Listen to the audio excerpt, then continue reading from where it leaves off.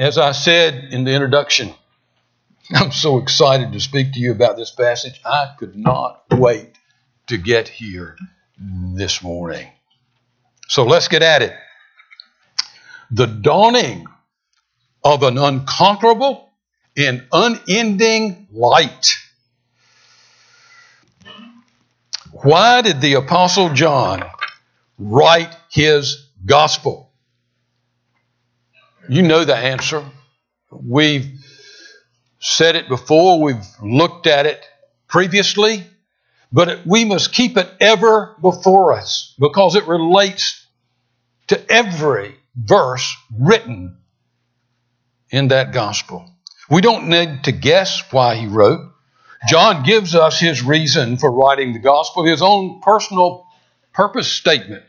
It's in John 20, begins with verse 30 on your scripture sheet. Now, Jesus did many other signs in the presence of the disciples, signs that are not written in this book, but these are written so that you may believe that Jesus is the Christ. In order that you might believe that Jesus is the Christ, the Son of God, and that by believing you may have life in his name.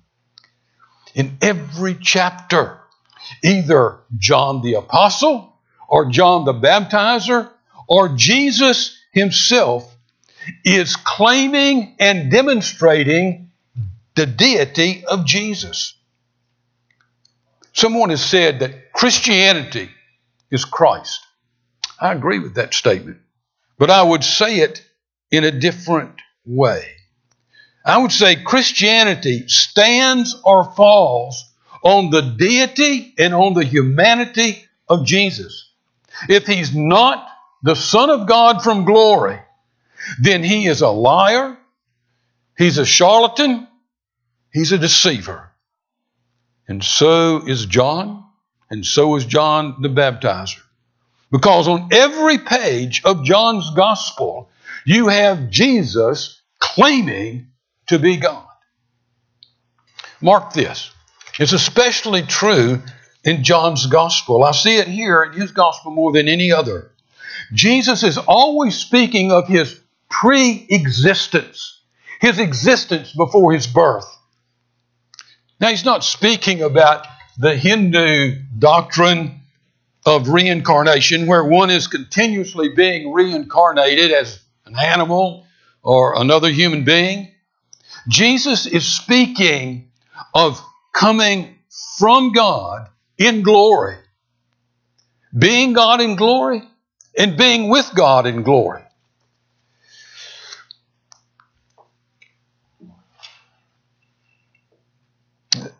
He also speaks, especially in John's gospel again, of returning to glory after his mission is done. Think about it this way. When were you born? When were you born? Where were you born? We mark the beginning of our lives with a certain hour and date. I was born in the evening of September 8th, 1944, after a brief stay in my mother's womb. I did not exist before that. I cannot speak of any pre-existence. I was born in San Diego, California, geographically. I did not exist before that time in another geographical location. Jesus claims he existed in glory as God and with God, and that he came from glory to Bethlehem of Israel.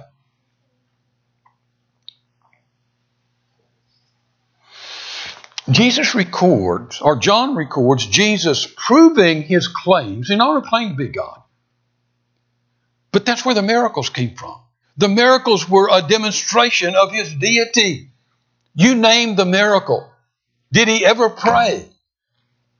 Did he pray for that to occur? No, he just ordered and it occurred. John also records Jesus making verbal claims of deity. Jesus keeps telling, over and over again, he keeps telling his disciples, the crowds, the Jewish authorities, who he is and from whence he came. We've been looking at this now for months. chapter 7 and 8 find Jesus in the middle of a firestorm because of those claims. If he hadn't made those claims, he wouldn't be in the firestorm. He's attending, in those chapters, the great Feast of Tabernacles in Jerusalem. It's only 6 months before Passover when he's killed in that city. It's a dangerous place for him to be, as the Jewish authorities have been plotting for some time to kill him. Why? Because of his blasphemy, because of these claims. Now, in reading the entire 8th chapter, perhaps maybe you looked at the title of the message and said, we're going to be in the 8th chapter. Well, if you read it, you probably got lost in reading it and said, what is this about? And why are they saying this? And why is Jesus saying this? It's easy to get lost in this debate. What is it? What's the 8th chapter? It's simply an ongoing argument, an ongoing debate that Jesus has with the Pharisees about his identity, about his purpose, about his claims. Now, you may want to pass over this. You may say, well, this really doesn't speak to me where I am. Folks, what a great chapter for us to assimilate in every way that we can. You see, we are in a firestorm. We ourselves are in the middle of a firestorm for a similar reason. Why was Jesus in the firestorm? Because he was claiming to be God and the authorities did not believe him. We are in the middle of the firestorm because we believe Jesus was and is the Son of God. We believe his miracles. We believe he died an atoning death. We believe he was raised to life. We believe he returned to glory and there resides with the Father, waiting to return to bring a final reckoning to the history of mankind. Do you believe that about Jesus? Do you? Don't say to me, well, of course I believe it.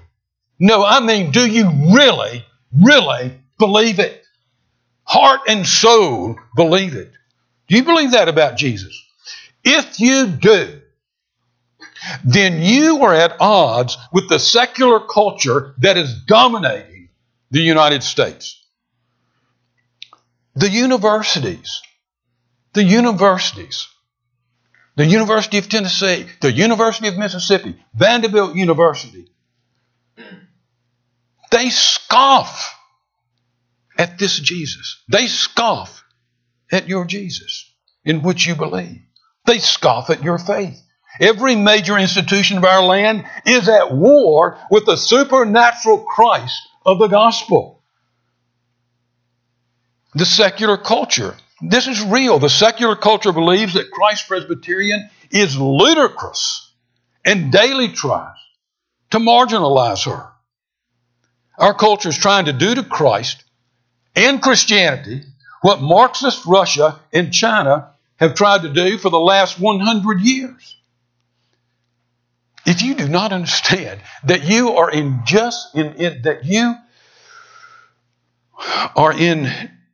a firestorm, just as Jesus was, if you don't understand that, you are terribly naive.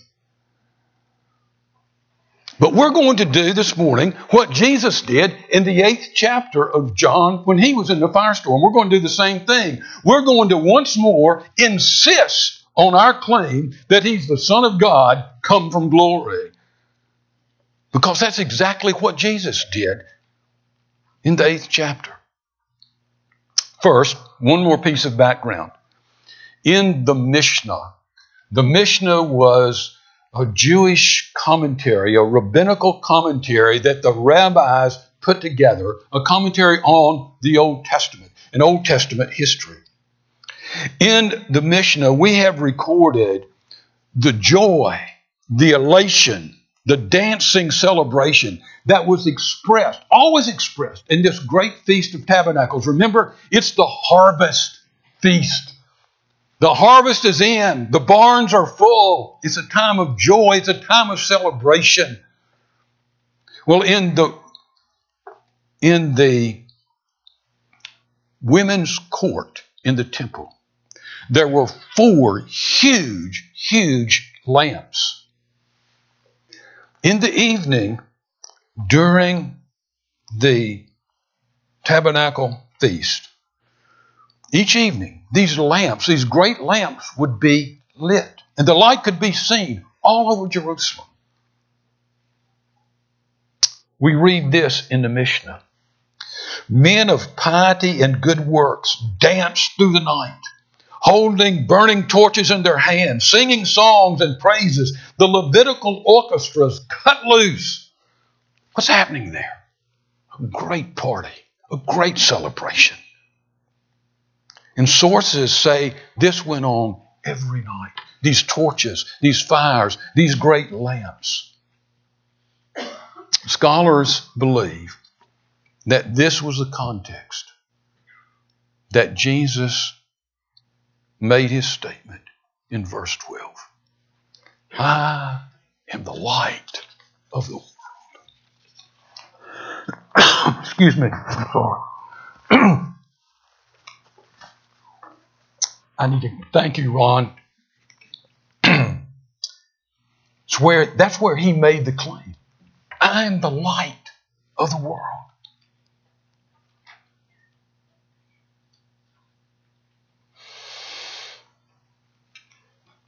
But this claim has a messianic background from the Old Testament. It didn't just come out of nowhere. Jesus didn't just look at the light and say, you know what? I am the light of the world. That's not what happened. Those lights were there. But he was looking back to the Old Testament, to a specific prophecy. Thank you, Ron. He was looking back at a specific prophecy from the Old Testament. We read it this morning. You said we didn't read the Old Testament. Yes, we did in our call to worship. We're all familiar with these words. For unto us a child is born, to us a son is given, and the government will be on his shoulders, and he will be called the Wonderful Counselor, Mighty God, Everlasting Father, Prince of Peace, and so on. You know these verses. You can say them by heart. Every Christmas, we hear them. We say, it must be Christmas. We hear them and we sing, joy to the world, the Lord has come. The Son has been given. Of whom do those words speak? If you had asked any of those Jewish authorities that were talking to Jesus, if you had asked them, if you had quoted from Isaiah, for unto us a child is given, for unto us a son is given.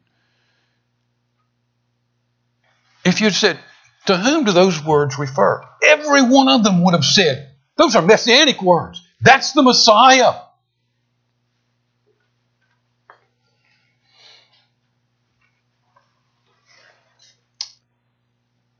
But this morning, at this point, I want to focus on what comes just before those words, because it's why Jesus stood and said, I am the light of the world. The words, for unto us a child is born, it's inextricably entwined with what comes before. It's part of a unit. So let's go back at what came before. Look at Isaiah 8:19. Now, at the beginning, this is not going to make a lot of sense, but you'll understand it in just a minute. Isaiah 8:19. And when they say to you, inquire of the mediums and the necromancers who chirp and mutter, should not people inquire of their God? Should they inquire of the dead on behalf of the living? To the teaching and to the testimony. If they will not speak according to this word, it is because they have no light, they have no dawn. They will pass through the land greatly distressed and hungry. And when they are hungry, they will be enraged and will speak contemptuously about their king and their God and turn their faces upward. And they will look to the earth, but behold distress, and they will behold distress and darkness and gloom of anguish, and they will be thrust into thick darkness. But there will be no gloom for her who is in anguish. In the former time, he brought in contempt the land of Zebulun, the land of Naphtali. But in the latter time, he has made made glorious the way of the sea, the land beyond the Jordan, the Galilee of the nations. The people who walked in darkness have seen a great light. Those who dwelt in the land of deep darkness, on them a light has shone. Now, what was happening? It's not hard to understand. Isaiah was describing a great darkness that had engulfed northern Israel. Israel had been attacked by the single most vicious nation in the world at that time. They'd been attacked by Syria. The part of Israel affected first and worst were the two northern tribes, Zebulun and Naphtali. They were conquered by Assyria, run over by Assyria. Much of the population, imagine this happening here, much of the population was simply carried off. Families were split. Men, women, and children were massacred. Some were carried off into slavery. They were replaced by Assyrians who brought their own pagan gods with them. These people believed in child sacrifice. This was a dark time. Look at the words distress, darkness, and gloom of anguish, thrust into thick darkness. This was not a physical darkness. It wasn't. The sun was still shining. It was the darkness of evil. It was the darkness of slavery. It was the darkness of cruelty. Keep that, let that stay in your mind. Think of Afghanistan. Think of Kabul this week. That's what it was. Instead of turning to the light of God's word, they turned to the false prophets of the pagans. Look at verse 19. And when they say to you, inquire of the mediums and the necromancers who chirp and mutter, should not a people inquire of their God? Should they inquire of the dead on behalf of the living? To the teaching and to the testimony. If they will not speak according to this word, it's because they have no light. He's saying that even the prophets the false prophets were bringing darkness. A necromancer was a magician, a wizard that sought answers by communicating with the dead. Think of a seance. So the land was dark with evil, slavery, cruelty, child sacrifice. And the Old Testament church would not turn to God's word, but sought answers from communicating with the dead. The church just increased the darkness. Then something happens here that turns good. But there will be no gloom for her who was in anguish. The anguish has passed. And Isaiah starts talking about a future time.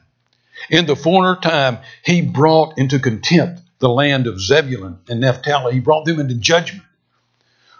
But in the latter time, he's made glorious. He acts as if it's already happened. But it's really a prophecy. He has made glorious the way of the sea, the land of the Jordan, the Galilee of the nations. You see Naphtali and Zebulun? That was Galilee. God spoke to Isaiah of a great light that would one day come to that same province. That's where the Messiah would begin his work. Naphtali and Zebulun, that's where Nazareth was. That is where Capernaum was. That's where Jesus began his ministry. That was the longest part of his ministry. And what does he say? But in the latter time he's made glorious the way of the sea, the land beyond the Jordan, Galilee of the nations, the people who walked in darkness. The people who lived through that darkness, on them a light has dawned. They've seen a great light. The gloom introduced by killing, thousands being carried off into slavery, by the enslavement of those who remained in the land, that gloom would come to an end. And the people of Zebulun and Naphtali would witness a dawning that like had never been seen. A light, that light would be the dawning of the coming of the Messiah. And Isaiah identified that light in this way. For unto us a child is born. Unto us a son is given. And the government will be on his shoulders. And he will be called Wonderful Counselor, Mighty God, Everlasting Father, Prince of Peace. At the feast of, fast forward, at the Feast of Tabernacles, Jesus was proclaiming himself to be that light. I'm the light of Galilee. I'm the light of Israel. I'm the light of the world. Now, just as that was not a physical darkness, it was a spiritual darkness. Remember we said the sun was still shining, but that land was dark into evil and cruelty. Well, Jesus here is not referring to the physical brightness of his glory. Remember when Jesus was on the Mount of Transfiguration, he took Peter, James, and John up and he was transfigured. He was affirming their confession that he indeed was the Christ, the Son of God. It was shortly after that. And the glory of God, the glory of the eternal Son broke through his physical body. And Peter, and James, and John said it was as bright as the noonday sun. It was blinding. Well, that's not the light he's talking about here. No, this light, when he said, I'm the light of the world, he was talking about the light of his life. A light that he brought into this fallen and dark world. Think about it. What did Jesus do? Wherever he went, what did he do? He pushed back the darkness and the results of the darkness. He met a leper. No leper ever left him with leprosy. He was healed. He stopped it. He made the blind to see, the deaf to hear, paralyzed to walk. It was the light of all that healing. It was the light of his miracles. It was the light of his whole life. It was the light of the Sermon on the Mount. It was the light brought by his grace. It was the light brought by his atoning death and resurrection. It was the light that made the blind to see and the deaf to hear. It was the light that shone into the dark lives of the adulteress and the prostitutes, the tax gatherers. It was the grace that embraced them. That was the light. And the Pharisees understood the audacious claims Christ had just made, claiming to be the light of which Isaiah spoke. Look at it. Verse 13, so the Pharisees ask him, you're bearing witness about yourself. Can't do that. Your testimony is not true. They were saying, why are you saying this about yourself? You're obviously lying. And a great debate ensues that takes up the rest of the chapter. But this morning, I only want to go back to that verse 12. Let's read it again. And Jesus again spoke to them saying, I am the light of the world. I'm the light that came to the darkness of Naphtali and Zebulun. And then he says, whoever follows me will not walk in darkness, but will have the light of life. Everyone forgets that. Everyone says, I'm the light of the world. But these words are huge. Whoever follows me. This is a statement of fact about those who follow Jesus. Whoever follows me. So, do you follow Christ? Do you? Is he your Savior? Is he your Lord? If so, he's speaking to you. If I'm his follower, he's speaking to me. He's saying, we will not live in the darkness of rebellion against God's word. We'll no longer live like that. What happens? We live different lives after Christ. Our calendar is marked before Christ, after Christ. AD. Or before Christ and after Christ.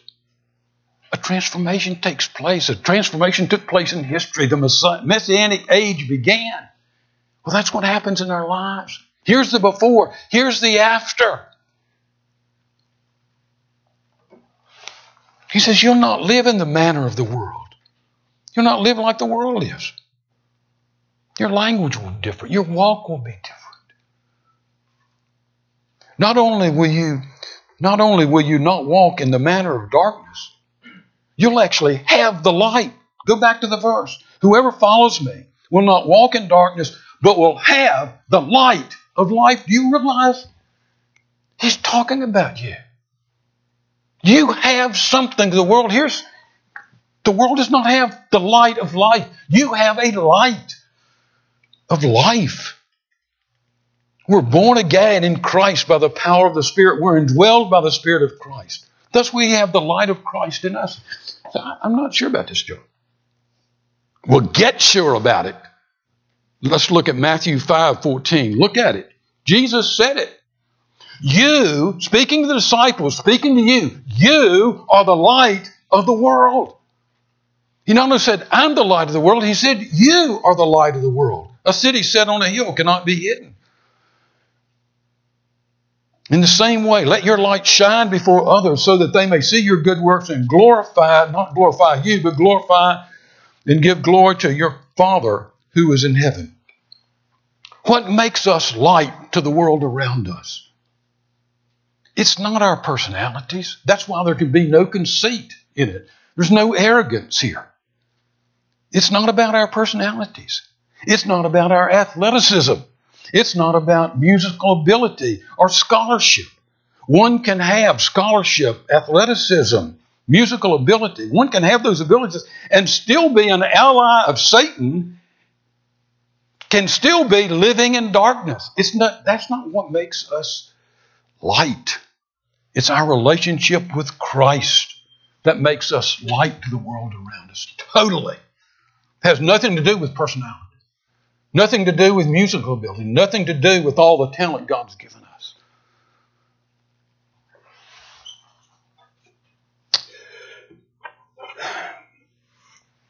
In closing, I want to call your attention to what the Apostle John said about Jesus in the first chapter of John.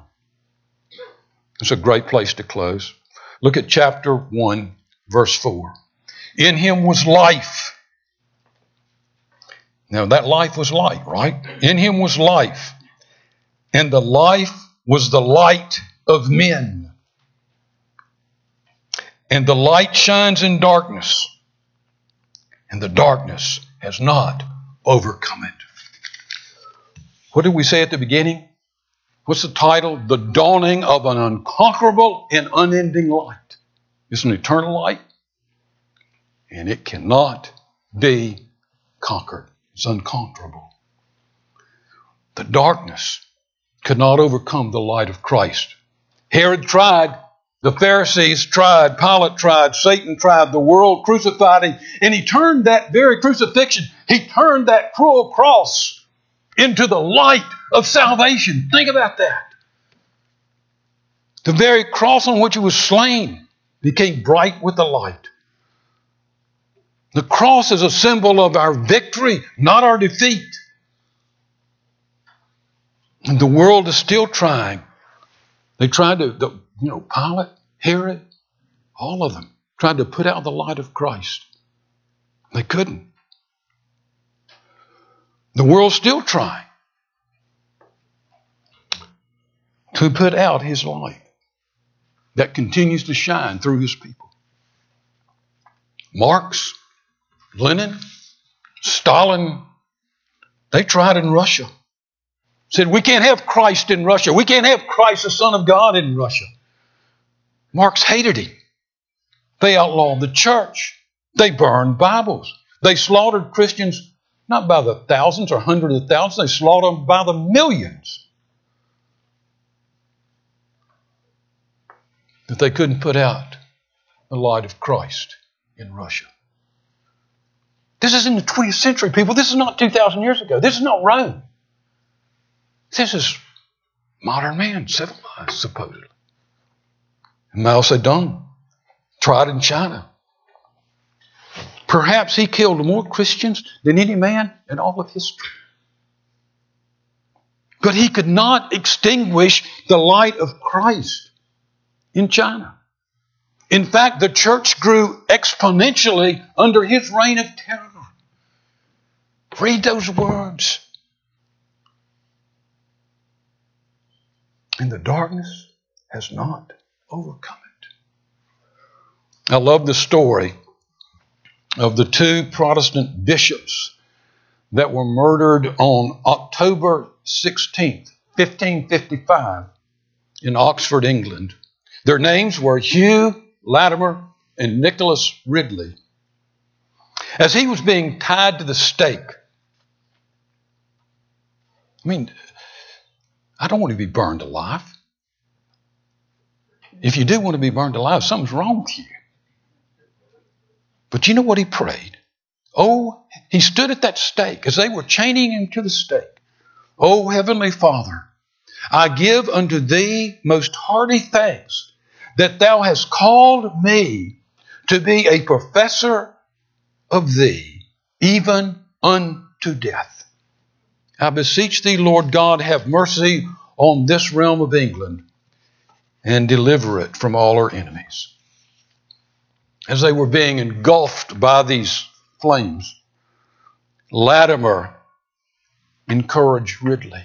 He shouted over to Ridley and he said, "Be of good comfort, Mr. Ridley, and play the man, as we shall this day light such a candle by God's grace in England as I trust shall never be put out." Well, they didn't become light that day. They had been light to England for several decades. In fact, their friends had realized that Bloody Mary was after them. She wanted to kill them. And they pleaded with them to get to another country. But they replied that they were called to be light in England and they would stay.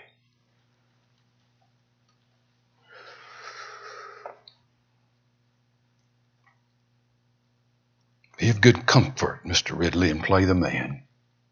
We shall this day light such a candle by God's grace. Oh, I wish I'd have been there. I would have shouted at Latimer and said, that light has been shining through you for years. Changed England. 466 years later, we're still talking about the light of those two men. Do you look around at our secular culture and get depressed? It's powerful. It is distressing. But there's one thing it can't do. It can't put out the light of Christ in you. That's quite impossible. So take heart. Take heart. Our hymn is most fitting.